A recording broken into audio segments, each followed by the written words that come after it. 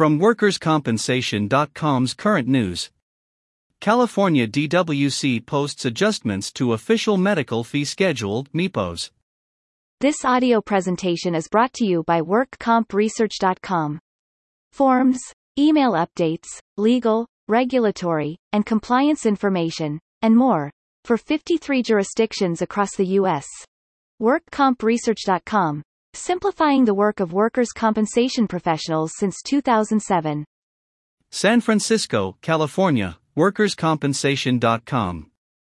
The Division of Workers' Compensation, DWC, has posted an order adjusting the durable medical equipment, prosthetics, orthotics and supplies (DMEPOS) section of the official medical fee schedule to conform to the Quarter 2, 2022, changes in the Medicare payment system as required by Labor Code Section 5307.1.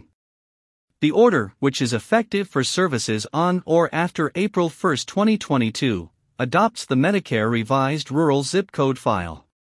There were no Medicare changes to the Durable Medical Equipment file or the Parenteral/Enteral Nutrition file, therefore the annual update remains in effect for those portions of the fee schedule. The order adopting the adjustment can be found on the DWC's DMEPOS fee schedule webpage.